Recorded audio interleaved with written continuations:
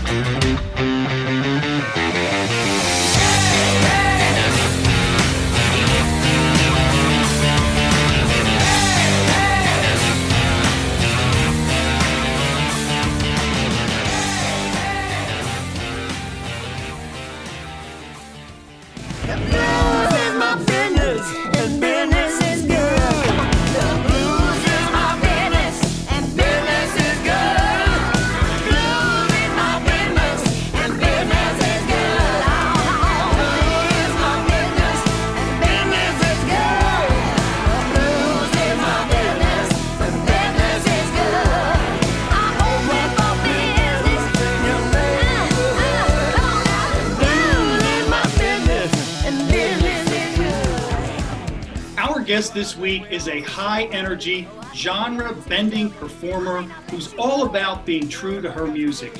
She charted 8 singles while fronting Trick Pony, and her first solo project included the platinum-certified smash hit, Johnny and June. Her new album, The Barfly Sessions, features collaborations with some musical giants, and she happens to be one of Bill's favorite singers. Please welcome to the Rosie and Bill Show, Heidi Newfield. Heidi, welcome to the show.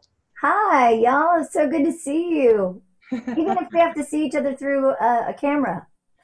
Definitely. We are so excited to have you here. You are quite a powerhouse singer, and it's really an honor to have you here. Well, thank you for the compliment. It's much appreciated. Well, and Heidi, if you don't mind, I just wanted to follow up a little bit on that in terms of the compliment and what Rosie said about you being one of my favorite singers, favorite performers. I'd just like to take a moment and turn back the clock a little bit and share a quick story, because I think this will help give our viewers some insight into not just how amazing you are as a performer, but the person that you are. Oh. So 2005, Kenosha, Wisconsin, Harbor Thunder. It was an August day, and the days leading up to this show, the weather out there was atrocious. I lived in northern Illinois at the time, and it was raining, torrential rains. There might have even been a tornado coming through the Midwest. It was awful. But all I know is Trick Pony was headlining Harbor Thunder. Daryl Singletary, Red Akins, Chad Brock, Bobby Pinson were all going to be there. Okay, now I'm remembering. A lot of times when you tell me who I was playing with, that helps me put all the pieces together. So yes. Yes, and there were supposed to be a very large crowd there, but no one was sure up until the day of the show if the show was going to go on. Right. The show, it went on. And there may have been, I'm not really good at estimating crowds, but I'm going to say 100, 150. It was small crowd, but dedicated. and what amazed me was, from Bobby Pinson to Daryl Singletary, Rhett Akins, everybody, all the way up to you when you closed the show, everybody just did a great job. And Heidi, you guys performed. There could have been 100,000 people there. It didn't matter that there was only 100 or so of us in the audience. You gave it everything you had. And that's not the best part. The best part was after the show. Oh, yeah. After the show, I got to talk songwriting with Bobby Pinson. I shared a couple of Crown Royals with Chad Brock in a golf cart. What? Not me? You didn't share Crown Royals with me? That's wrong. I think you might have still been finishing up after you were playing. But then out comes Heidi and Ira off the bus, and you were the most approachable, personable person I've ever met in terms of an entertainer or performer at the time. And you put smiles on everyone's faces. You were hugging people. You were shaking hands. You were signing things. And I'm going to show you. Hopefully you can see this. I can see that. I have to look to my monitor. There's Heidi, Trick Pony. Big old first name right there. Yep. Ira, I've got Chad and Bobby on the other side of the hat. I still have it. That's so cool. And as a country music fan from Philly who was living in Illinois at the time, I just want to thank you for all you did to just bring a lot of joy to people after a difficult time with all that weather out there. And I just think that, again, it's one thing to be a great performer, but I also put you towards the top of the list in terms of just being a great person. So I want to thank you for that. And I just wanted to share that story with our guests and with you, well, I'm sorry, with our audience, our viewers, and with you as our guest. Well, thank you, Bill. You know what? I love doing these interviews, and I love when I get to meet up with somebody like yourself who I've crossed paths with in the past, and maybe, it's been a hot minute since we've seen each other. And I love hearing these stories because, I just was taught at a very, very young age, growing up on a ranch in Northern California on the West Coast. It was hard work. We had a lot of work. We developed our work ethic as little kids. So I've always known how to work hard and how to play hard. And I've always had a love of music, and I knew what I wanted to do as a young girl. And so my mom started, there were so many things that were instilled in me, and one of those has always been never to take things for granted, never to take your audience for granted, however small, however large. And so that's why I think that even with the Trick Pony Days, we almost always, I can't really remember very many shows ever that we didn't have a like-minded attitude of, and I carry this with me today. Things happen. You can't control the weather. So sometimes things happen. Obviously things happen. It's 2020. We don't even need to go into that yet, but as things happen, you have to just kind of roll with the punches, and you have to give your best no matter what. And I love people, which works out really well for this job. I really genuinely enjoy the exchange of energy from the stage, and the energy that the crowd gives me back, and our players and so forth. And I enjoy the after, I enjoy meeting people from all walks of life, and all around the country, all around the world. And I feel blessed and lucky to get to do what I love to do, even though it's hard work and it's not so glamorous and all of that. I feel, a sense of purpose. And so thank you for recognizing that. And thank you for telling me, thanks for that story. That makes me feel good. Sure. I've been hearing that story for a long time. And I mean, he really genuinely appreciated your accessibility, your kindness, just the warmth. And, not every performer has that. There are plenty of talented performers out there. We had a guest on our show recently who was saying that same thing, that not everybody's warm and fuzzy. After the show, they just want to go, and, or they're a little awkward or shy or whatever. So we're all different, but boy, when you have someone like yourself who really is there and is present for your fans. I'm a road manager's hell job, because getting me together, getting me and pulling me away is like herding cats. It's really hard to do, but it's I kind of follow the philosophy of Dolly, which if Dolly says it, it's like like written in red. It's pretty intense. I follow the rule of Dolly, and she has always said, it's not. She was asked the question, would she, does she get bothered when she's at the Cracker Barrel or if she's at blah da da shopping, and she gets stopped and asked for an autograph, or if she's inconvenienced or ever bothered by that? And she said, oh Lord, no. She said, I signed up for this. And she said, it's not when people ask me for my autograph or anything like that bothers me. It's when people don't ask me. If people stop asking me for my autograph or stop wanting to come to my shows, then I will genuinely be worried. So that's kind of the rule of thumb I go by. Well, that's great. And the one thing that also seems very apparent about you, Heidi, is that you are really authentic in your art. You walk to the beat of your own drum. You don't want to be pigeonholed with your musical creations. And when did that become so important to you, to really have that creative freedom with your music? Was it always like that for you? It's a great question. You know, there's a long and a short answer. I'll try to make it a short answer. The short answer is, early on, I did not feel that. I did not feel like I could do anything I wanted musically, largely because when I started out with Trick Pony, even though I had sung back home, I had been a demo singer here in Nashville. All three of us had been sidemen for other people and so forth. So we had our feet firmly on the ground as far as kind of knowing our way around. But we had not gotten a record deal yet. All of those types of things.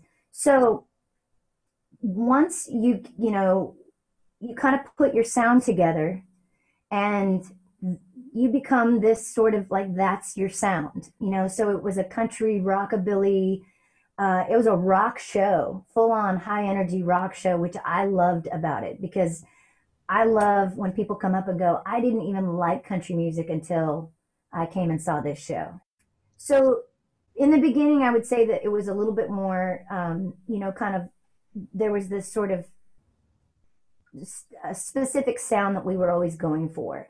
Over time, I think part of what sort of pulled us apart creatively is that I wanted to expand on our abilities. I wanted to showcase the fact that we could really sing, and not just sing a whiskey drinking, country swing kind of fun type of song, but that we could dig down deep. And we had, there's a lot of range to play with there. And I wanted to showcase our harmonies. And I wanted to put a ballad or two out and showcase that side of us as well, a softer side. And the guys didn't really, they were like, hey, if it ain't broke, don't fix it. And they didn't really, want to go that direction.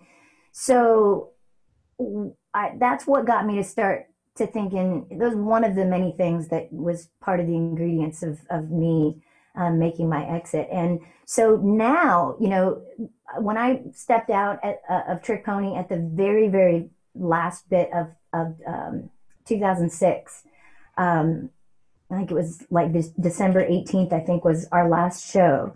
So it was right before Christmas. And January 1st, I sat down at my kitchen, the bar, area in my kitchen in Franklin, Tennessee. And I just made a list on New Year's Eve, on New Year's Day.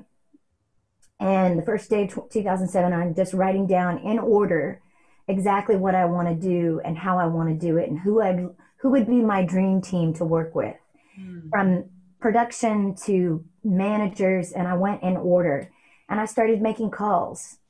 And little did I know, I started getting yeses. And so that began to open up my brain, my heart creatively, to say, okay, I can kind of do whatever I want here. I'm not in this sort of niche sort of thing where I'm expected to sound a certain way. I can do whatever I want. And so I started writing for that record, and out of that I co-wrote Johnny and June, and I wrote a lot of tunes on that first solo record, and got to work with Tony Brown, and just a slew of stellar players and wonderful team, from label to management to you name it. So that got the ball rolling. And as time has gone on since that came out in 2008, that record, What Am I Waiting For, came out. Things have changed, I feel like, from the radio standpoint, and from artist standpoint, and from maybe your standpoint. I think that the colors or the boundaries, especially in country music, have been so blurred that there almost aren't any boundaries anymore. And so I love the fact that I can put out what ultimately, if people want to box, put it in the box. If it makes them feel more comfortable to call it an Americana record, I kind of think that's where it fits, because the Barfly Sessions, this new music that I'm making, is so diverse, and it's all based on my influences. And I felt absolutely zero, like the sky was the limit. I could just, I could write whatever I wanted. I could go dig as deep and go as dark, and have get as soulful and some the bluesier side of my voice. I really got to play around with my voice a lot on this record. So I've progressed over the years from Trick Pony, doing a certain thing, to stepping into my own thing, to where I am now, to where I don't know that there are any boundaries for me. I mean, you're probably not going to be hearing me sing an opera song anytime soon, but music should not have to be boxed in. I think I kind of feel the same way like Willie Nelson does, or Ray Charles, and people like that they just kind of follow the music and have always kind of just done what felt natural to them, what felt good to them and their audience. And one last thing I'll mention is that I think too, the flip side of what I just said about boundaries and country music particularly is that even though I'm singing the blues, and that comes very, very natural to me, and writing these songs and stepping over into my Etta Jamesy soulful side and all of that, I've always been, proud to be a country singer. I've came up in that world, rodeoing and 4-H girl, all of that stuff. So what I don't want to see happen, and it will break my heart if it stays this way, to where country music loses its identity, because there are literally so few boundaries that we're now hip hop, we're rap, we're pop, we're rock, we're this, we're that. We're so many things that we might be one of the only country might be one of the only genres that I just don't want to lose the purity of some, of some of the things that I hold so dear, and I think that we all hold dear in country music. It's the sound of a steel guitar, a great, well-written country song. I really appreciate you sharing all that. And I will say, I watched the CMA Awards, a short time ago. And to your point about the boundaries, I was kind of surprised, but number one, I wasn't as familiar with some of the acts as I have been in years past. Right. And it just seems like, I know Nashville has always been fickle, and sometimes somebody's here today and gone tomorrow, and even though I may still have their CDs, you haven't heard them on the radio for a while. But I kind of had that same feeling, like, what exactly I couldn't really tell what a lot of the performances were, and then they bring Charlie Pride out, and he performs, and I'm like, oh yes, that's what it was. That's country right there. That's the epitome of country right there. And I'm definitely not a hater. I don't walk around dogging anybody else's music or anything like that. And that's, if I'm like, there's no need for any of that. I'm not trying to naysay. It's really just simply kind of a matter of principle, and it's, I kind of feel like it's almost a little ambiguous, because on one hand I'm saying there shouldn't be any boundaries, and on the other hand I'm saying, but let's keep country. So I get how that can be a little confusing, but I think for those of us who truly do love country music, the country music that's on my records as I go throughout my career, make no qualms about what it is. That's country music, and so it just comes natural to me, and that's it's what I love.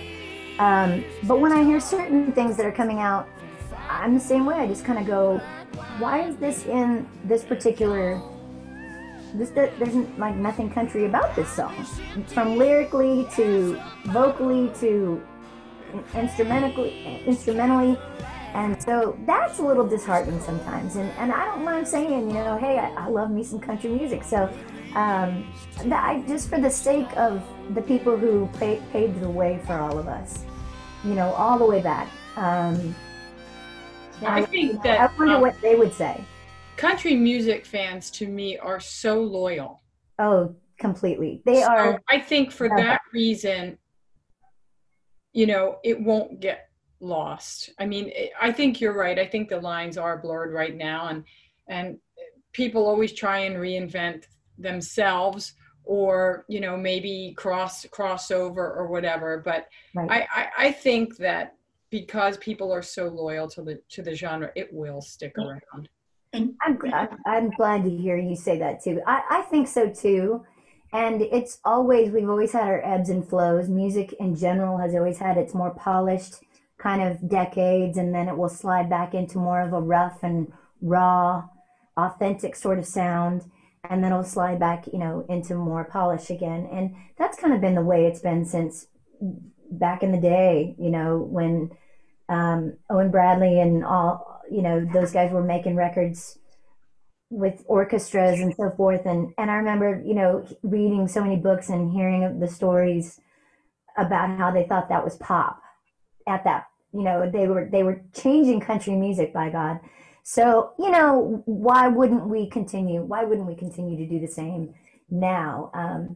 But it's just important to me to, I don't know, just to know who you are. I guess that's where it all comes down to is, you know, I feel like as long as I just keep doing what I'm doing, and as long as the music's still in me, and you know, and I still have the desire and the hunger to fight the good fight and get out there and get it to the people, and hopefully get to begin touring again this coming year, of course.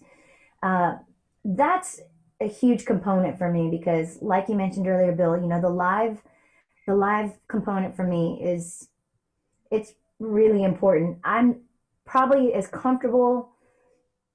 I'm comfortable probably in two places more than any other place, and one is on stage and one is on a horse. So I'm just comfortable on stage. I feel like it's home, and you know, like everybody that's there, like we're all here to have a good time and take you on a journey, a ride. And so that's a big part of my career that I think most of us who are touring artists are really missing, and we'll never ever take for granted, for sure, because you know we know what it's like not to get to do that. So it's important for me though for people to get the visual so they can see what kind of, you know, how it all plays out. Like how can, you know, she play this thing over here and then turn around and play this Texas shuffle over here and then turn around and play, and yet it all sort of works. And so yeah, you know, I think as long as the music keeps coming and as long as I'm writing good songs and finding great songs, the big change I'm going to make from the past is not letting anybody ever hold me back or limit me on how much music. If I want to make a record every year and put new music out, I'm going to do it.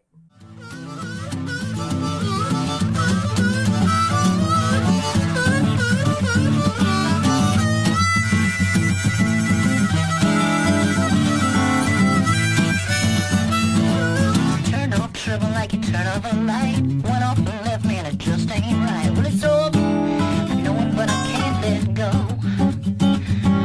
Around every corner, something I see brings me right back to how it used to be. Well, it's over, I know it, but I can't let go.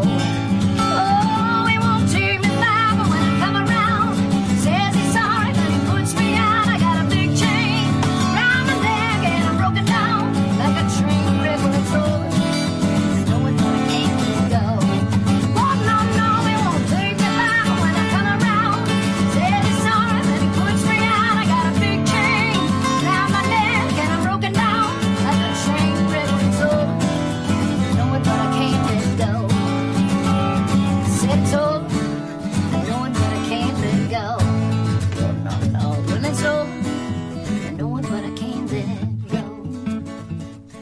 It's over. I know it, but I can't let. That's what I was looking for.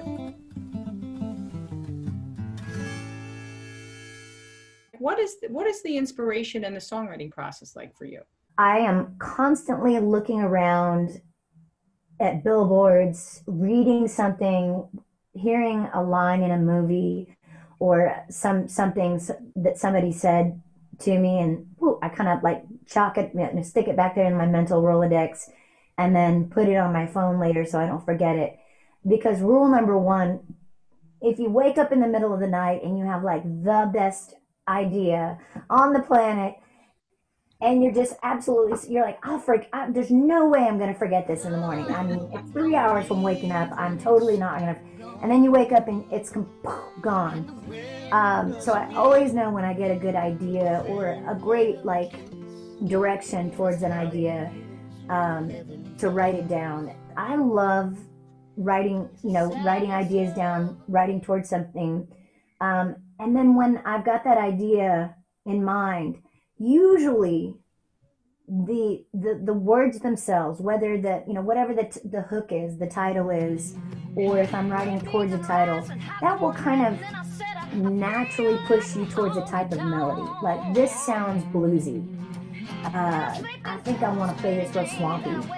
And so you start messing with that. And then boom, a melody starts to arise, to come together, and something cool happens. And then instrumentally, that just sort of falls into place. I tend to write a little bit more on guitar than piano. So, but I love the difference. I love the fact that I'll write different and find different chordings and different ways of putting phrasings on piano than I do on guitar.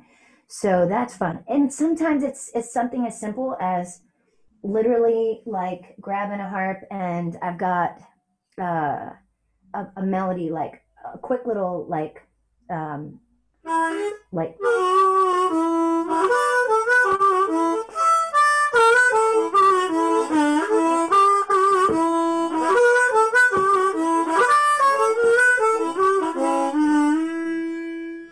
and I'll start humming in the shower to that, and I'm like, ooh, this feels funky, and I can hear these soul voices coming in on it, So that's how it can start as often, as naturally and simple as a riff, a little lick, or it can start with an idea and a hook, and then you just kind of go from there. The key is to always be looking and always keeping your ears open. Heidi, your passion is palpable for music. I mean, you are, you can tell you're chomping at the bit. The monster drink. I'm hyper, and now I'm hyper. Well, listen, I mean, it's just been such a treat to have you here, and really kind of get people like to feel like they're in the inner circle, and they like to feel like they're part of something special. And I definitely think that when everyone hears your new album, that will qualify in that category, because you are doing your thing and with great people. You're all multi-talented. You spoke of others, but you are as well. And we're excited to close out the show tonight with one of your songs from the Barfly Sessions. Yes. I might just surprise you. I'm going to surprise you. Yeah. I'm going to surprise all the audience. I'm not sure which one to pick at this point. So no, surprise us. Something off the Barfly Sessions. I hope you love it. No, we will. Heidi, we're looking forward to it, and I appreciate you surprising us. And before Rosie closes out, I just want to say one last thing that just hit me, and I meant to say this earlier. Mm-hmm. I feel bad about that day in Kenosha with the Crown Royal, and you didn't get any. So the next time I see you, I'm bringing some. Bill, I wish, my only regret is we didn't get to cheers one together. But yeah, I was endorsed by Crown for quite a few years, so I think that might have been the time we were driving around in a big purple bus. Yes, you were. Yeah, so there was plenty of Crown. There was there was never a shortage of whiskey, and there still isn't actually on my bus. But You're welcome anytime. Both of you always are welcome. Anytime I'm anywhere you are, just come knocking and come on up and share. We will. We will, and we hope it's sooner rather than later, and things get back to normal, you know. And I mean, albeit there's been a lot of positive things since the pandemic, but it will be nice to get back to normal. So on those lines, to all of our viewers, ladies and gentlemen, Heidi Newfield.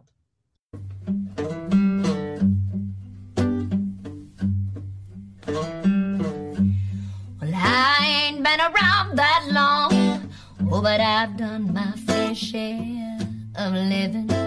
I had my ups and my downs, my long way rounds, more than a time or two. But of all the loves I've stolen, gambled, or given, there's just three things, oh, just three things that I know to be true. And now I'm telling you, hearts break, whiskey burns, and fools like me, oh, we never learn. We keep lining up to take another turn like we don't know. Hearts break, whiskey burns, and fools like me never learn. Oh. Now, soon as I looked into those eyes, as pretty as any blue ocean, I felt myself going down. I knew I was gonna drown. Oh, but I kissed you anyway. Now I ain't blaming you.